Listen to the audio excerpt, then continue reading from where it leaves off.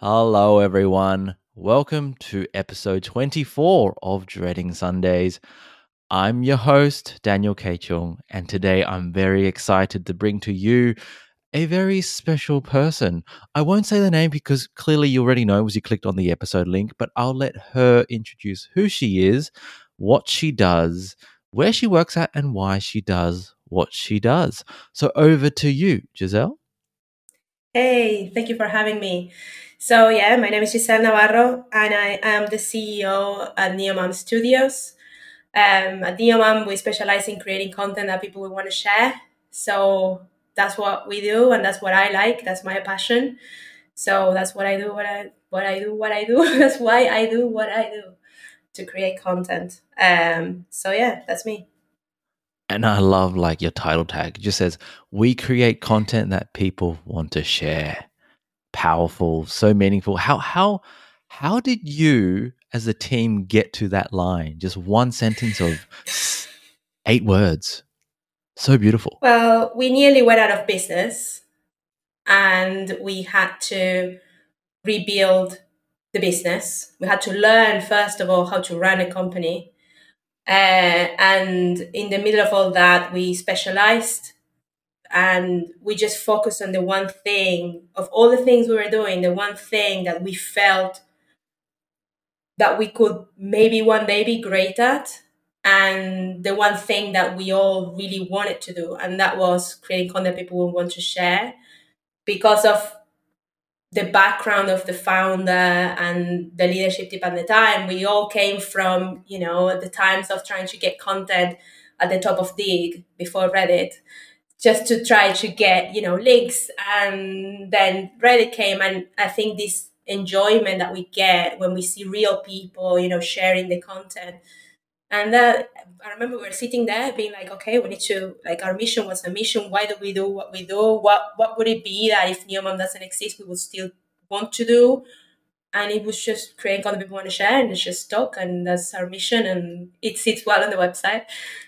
So yeah, that's how it was. Beautiful. So you've been there for over 8 years now. What were you doing before then? And how did you end up as CEO? Good question. I wonder that. So before Neomam, I was self-employed. Before that, I worked at a number of agencies, and I think I got burnt in a way, and I felt that I would never work for an agency ever again. So I went self-employed, and I was still working with agencies and some of the same agencies that I had been part of, but from a different point as a freelancer. And Neomam hired me as a freelancer to train their team, and from there I started getting a good relationship with the people I was training. So I got offered the job to be their manager, and it took a really long time for me to say yes. And even when I did say yes, I asked in my contract that I was allowed to continue to freelance because I wanted to be able to have a backup plan in case this agency was the same as every other agency and I wanted to get out.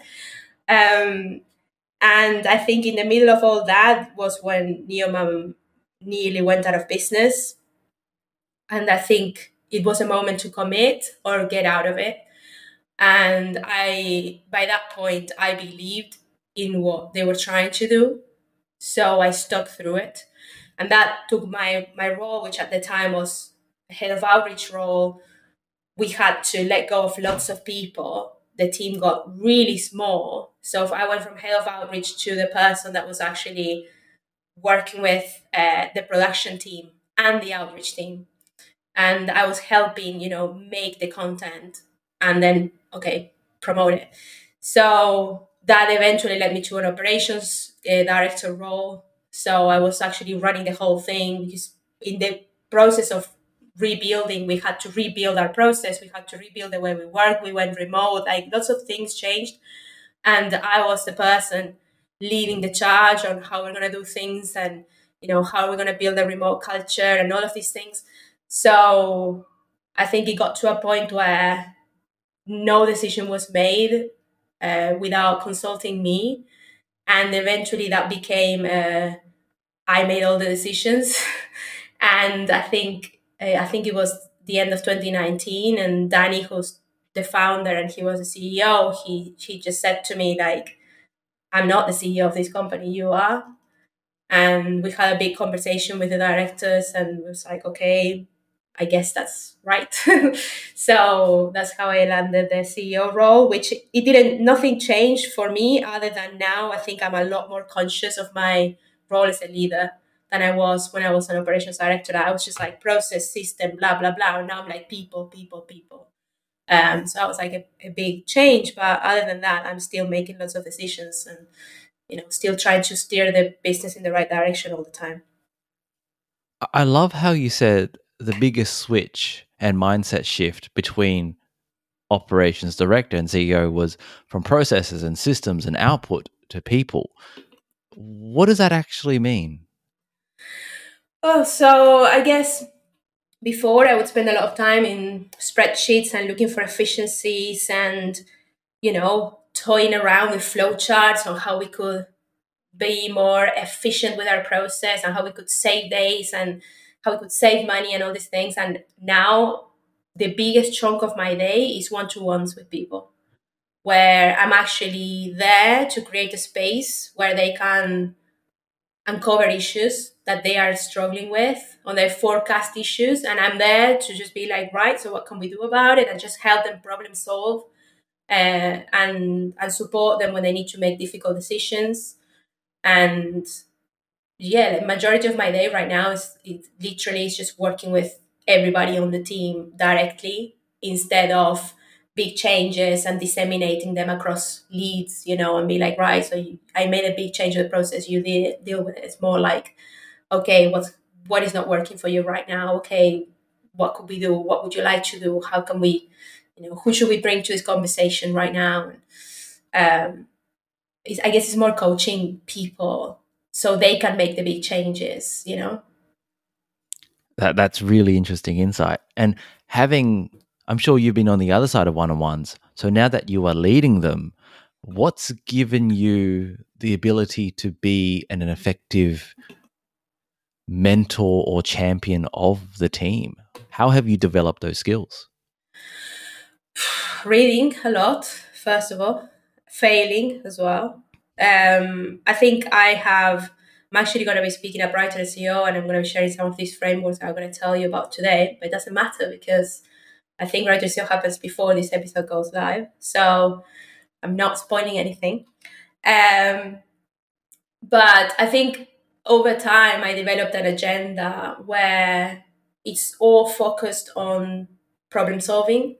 So we go in, we start with like, what's something great that happened to you since our last catch up personally? What's something great that happened to you professionally since our last catch up? Just to kind of, you know, connect again. I take notes of everything that they tell me every time. So I always go back to things and ask them like, oh, last time you were excited about this or what happened. And we just kind of get into conversation.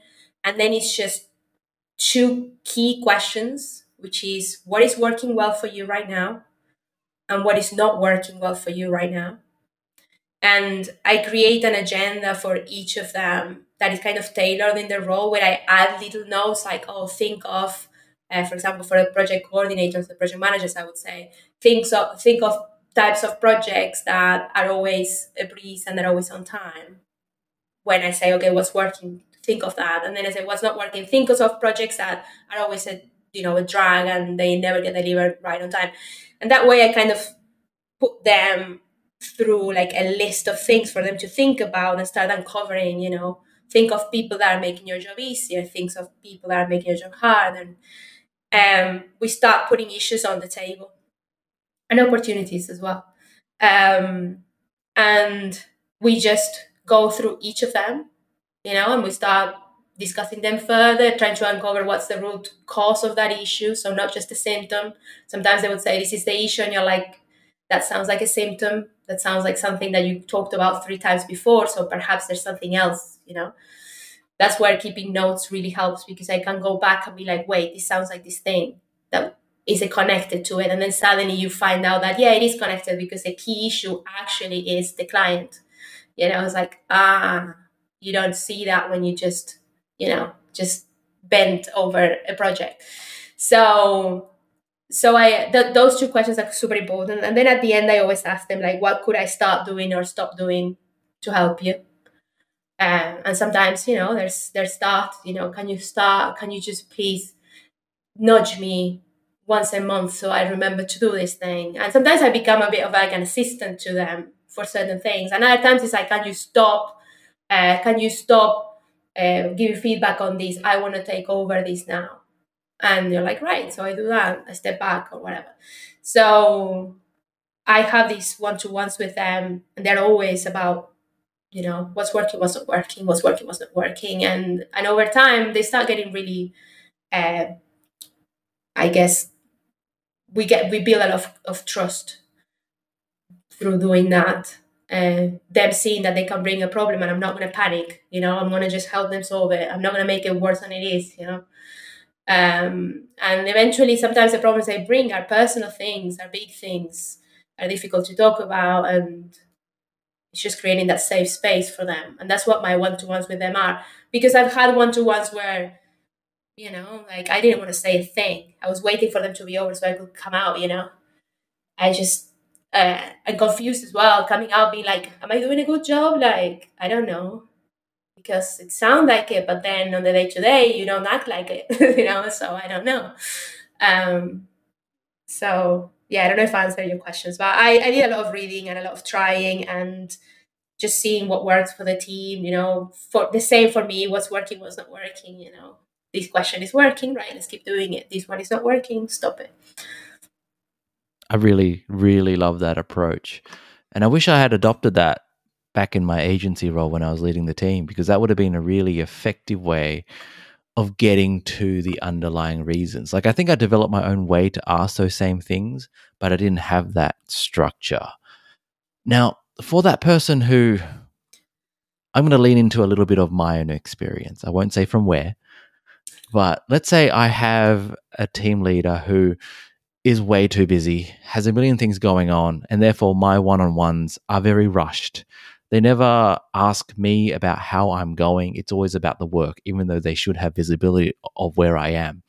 What do you have advice? What's your advice, given your leadership approach, how that person could approach those meetings or even make them a little bit more positive experience for them? I guess it's just taking the same and applying it to their end. So perhaps taking some time to, before the meeting, start focusing. Okay, what information do I need to get from my boss in this meeting, or what do I want to put on the table that I need them to know about? Instead of, I think, in my own experience as an employee getting one-on-ones with managers, I would always leave it to them, right? But actually, the one-on-ones are for me as much as they are for them. So I think preparing on your own, which is what I like, giving them this agenda and for them to have time to prepare, and they all come prepared, they all come with notes, things they want to talk about. This is for them. So if you're not getting that space, just make it by taking your time to sit down and be like, right, I have a one-on-one coming. What is important for me to say this time? What is important for me to ask? And be super clear that that's the one thing you want to get out of it. If you get nothing else, at least you get an answer to this one question, or at least you get to say that this thing is not working well for you, and these are some ideas you have. I would say the one thing you don't want to do is you don't want to turn a one-to-one into a gossip session or a blaming fest, which I know sometimes managers who are really busy, they will be super busy, but then if you start throwing names at them, they will be really comfortable being like, "Ooh, tell me more." You're like, "Oh, I thought you were super busy, but now you're really interested in my gossip." And gossip is like, it's a culture killer. It really is. It's like, it's the beginning of the end of a culture. So as a team member, just never do it. Like, if you have an issue with somebody and it's clear that it's an issue, and you try to approach the person and you couldn't solve it, and you're bringing that issue to your manager on a one-to-one and you explain the whole thing, that's one thing. But coming in to be like, oh, you wouldn't believe what happened actually, now that you mention this, that's just useless. And maybe it would put you on the right side of a manager because you are the one person that's kind of, as a manager, sometimes, particularly when you're new, that feels like information. It feels like power, but it's not. So maybe it will put you on the right side of a new manager or a bad manager, but it's not going to help you get what you want. So before your one-to-ones, just take some time, think about what it is that you want to get out of it, what is the information you need, what is something that you need to say, and focus to try to at least get that one thing accomplished. And using the what's working, what's not working framework is a really good way to, when you don't know what it is, well, let's try to smoke out, what are some issues that perhaps you aren't having right now that your manager could help. What a brilliant answer to a very tricky question that I did not prepare you for.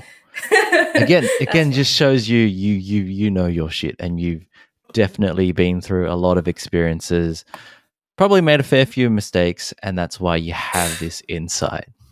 Many mistakes, yeah.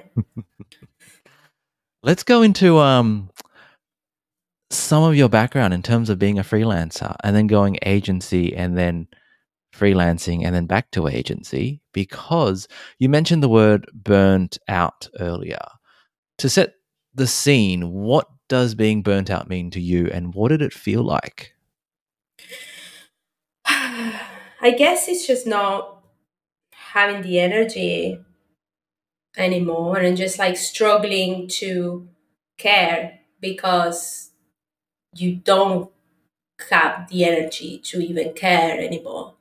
So it's like a lack of motivation and the lack of clarity, and it's just this confusing place where you want to do a good job but you don't have the tools to do it.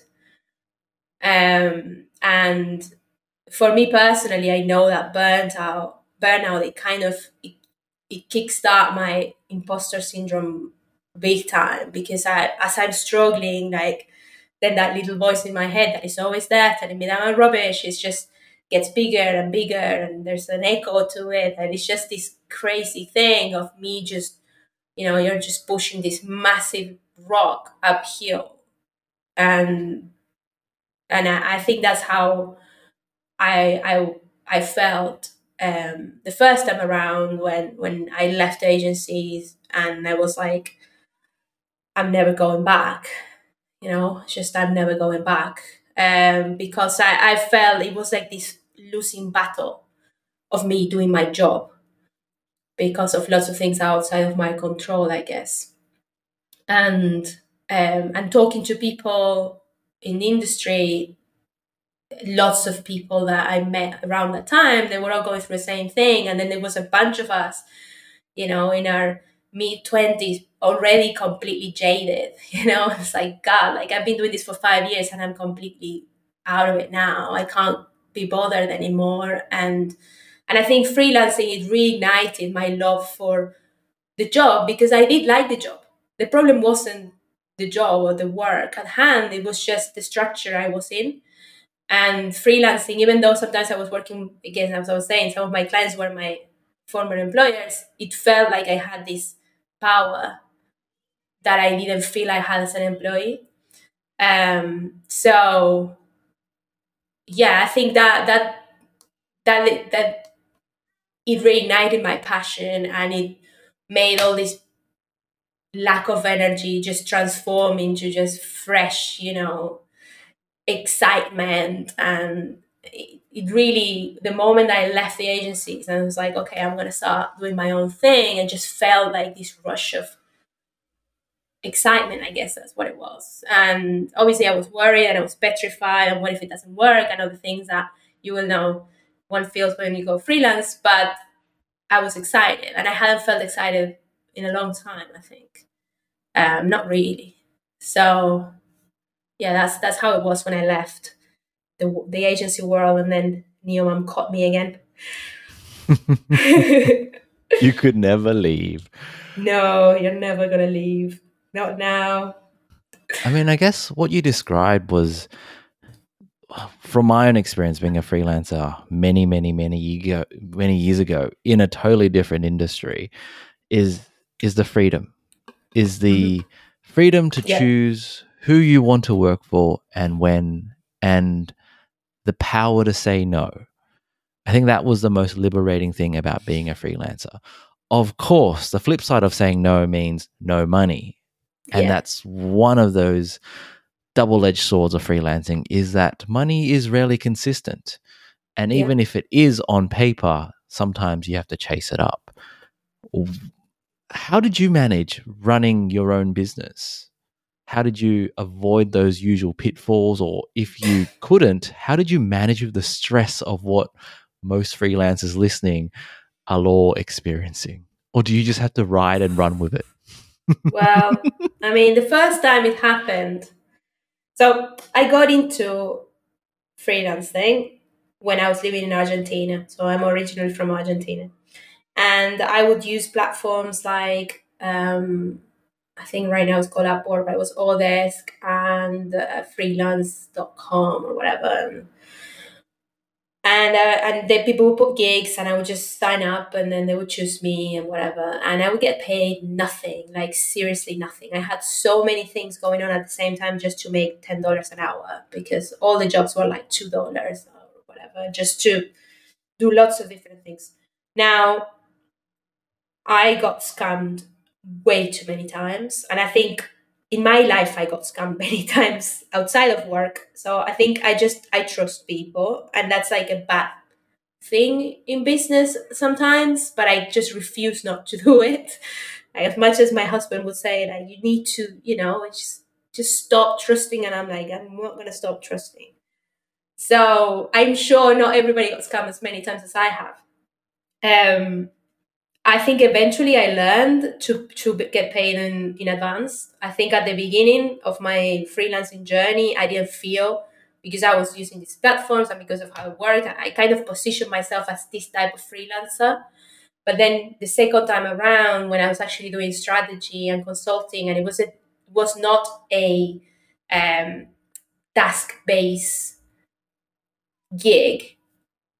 At that point, I knew my value better, and I first, because I felt like asking for 100% in advance, it was too much. Who am I to ask for this? So I would ask 50%, 50%, right? So 50% in advance and then 50% upon delivery of the strategy or whatever it was. And then over time I was like, no, like, if you want to work with me, these are the rules. And I started to be stronger with that. And that day, the day I started asking for 100% in advance, I stopped being scammed, funnily enough, because anybody who was not going to pay me just got out the moment that they heard that that's how they work with me. And then I ended up with just people who really, really wanted to work with me, who saw the value in what I had to bring. Now, obviously, as I said at the beginning, I'm sure that many people will feel like they're not there yet. So fine, if it's so hard for you, just prove yourself that you can do a 50-50. And once you get your 50-50 and you see that people don't even flinch because they just want to work with you, then put the 100% on the table, at least for the first project of somebody that you don't know. And then after that, you can move on to a different arrangement if you want. But yeah, I think that's the advice that I got given, and I wish I had listened to it sooner. I love that advice. That parallels my own experience. I remember reading a lot of people's experience and saying just charge up front, but I was like, I was Yeah. too scared. Let's start with 25-75 and then slowly go to Yeah. 50-50, then 75-25. Daniel, just do the 100 up front. You're charging so little that it's nothing anyway. Exactly. That's literally what they said to me. It was like, this is nothing. Like, because in the great scheme of these businesses, it really is nothing, and you are providing a ton of value. So yeah, it's about which believing in yeah. yourself as well a little bit. Oh, totally. Which leads me perfectly to probably the last question I have for you is, may not be the last, maybe I lied. It's because freelancer, and then you said you kind of understood a bit more of your value later because you were doing less task-based oriented work. aka consulting and strategy. Do you remember the day that you understood your value, and what was the turning point? Oh man, I mean, the moment you said it, the visual that I got was this time when I had the last agency that I had worked for get in touch with me to do consulting and strategy on the same accounts that supposedly I was not good enough on. And that was like, this is funny, isn't it? Like now you're just paying me more than you had paid me as an employee to do the work that I was already doing, that you were not letting me do. But now you trust me, which is, I guess that moment for me was kind of, it showed me something. I don't know what. It made me stronger for sure. But that was funny. Like I just felt big that day. It's just like, look at me getting my old account back, but in my own terms this time. So yeah, I think that was a big revelation when I saw, okay, maybe maybe I was good at what I was doing. I'm pretty sure you were. That reminds me of actually, I've never told this story before. Even before I decided to start my own business, straight out of uni, I got some admin job, worked my way into some middle management, and then I also got burnt out because my line manager left and he was amazing. And then one day, some colleague came in and said, "Hey, the directors are talking and your name came up and they want to fire you because of performance." I was like, "What? What? What?"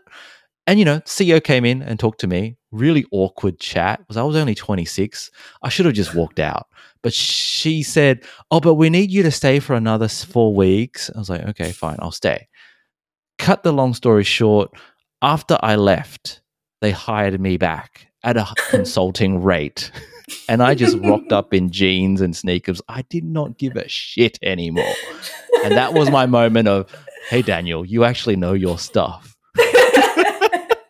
Yeah, I mean, I think it's just, obviously, as a business owner now, I know that sometimes you don't see. I mean, not even as a business owner. I think in general, like sometimes you don't see the value of things until you don't have them anymore. Like there's plenty like quotes about that. But as a business owner, I think it's so easy to get caught up in the small things that don't really make a difference because they make you feel in control, because it's so scary to be a business owner. And sometimes firing somebody or whatever, like it makes you feel in control, and scapegoats are a thing. um but yeah, it's good. I'm glad you're doing this podcast, and I'm glad that there's going to be people listening to these stories, because I know that there's plenty of people out there right now who are making transitions into freelance, who are jaded, are tired. They think that this job that they invested 5 years of their life in is not for them anymore because of a bad manager, or you know it's good that they have this podcast to listen to. So thanks for that. No, thank you. Thank you so much for being so generous in sharing your experiences. And that really is the goal of Dreading Sundays, is so that we don't dread Sundays or Mondays, so that you can, even though we do have to work for money, most of us listening do have to. We're not the 1%. At least you feel fulfilled, and that it's Yeah. something that makes life a little bit more easier. So thanks. Yeah. Yeah, for sure. And I think in addition to being fulfilled, it's good to feel respected, because that's what it is. That was you coming back in your job. That was me getting this email and thinking, look at me now. It's like, and sometimes and that is what it means when I think, like, I never had a managing director sitting in a one-to-one with me. I always had like my line manager, whoever that was. And for me, I have one-to-ones with every single person. And I want them to know that my time is, with them is valuable. They are valuable. I respect them, because I think there's very little of that going around, and people deserve respect. And sometimes that's all it takes for them to go through a rough patch where they're struggling and actually pick themselves up, to know that, there's people out there who respect them and trust their opinion and believe in them when they say that there's an issue, and listen to them, are willing to help. It doesn't take much, but we all do what we can, I guess. I love that. And it's probably a good time for me to shout out I'm not sure what to call him. He's not my boss, but I report to him. He's in charge of my bonuses at work, Yes, apparently. nice. But at my first one-on-one with him, and I was just third week into this new enterprise in-house role, straight from agency, so completely new environment. He mentioned servant leadership, and that is exactly what you do, Giselle. And that is the goal of leadership, is to help those who do the work, not necessarily get in the way. Yeah. But as we all know, most businesses aren't run like that. So thank you for being a servant leader. Thank you. I like that. I'm going to read up on it. Hadn't heard about it, so it's beautiful. It's like, usual traditional top-down pyramid. Now it's inversed. Mm-hmm. So it's pretty cool. Yeah. Awesome. Thank you so much. Oh, thank you. It was really nice talking to you. I'm glad that we did this. So thank you for having me. Likewise. All right, folks. Thank you for tuning in. And I hope I will see you in the next, well, literally can't see you, but I hope you'll tune in to the next episode. We've hit 24.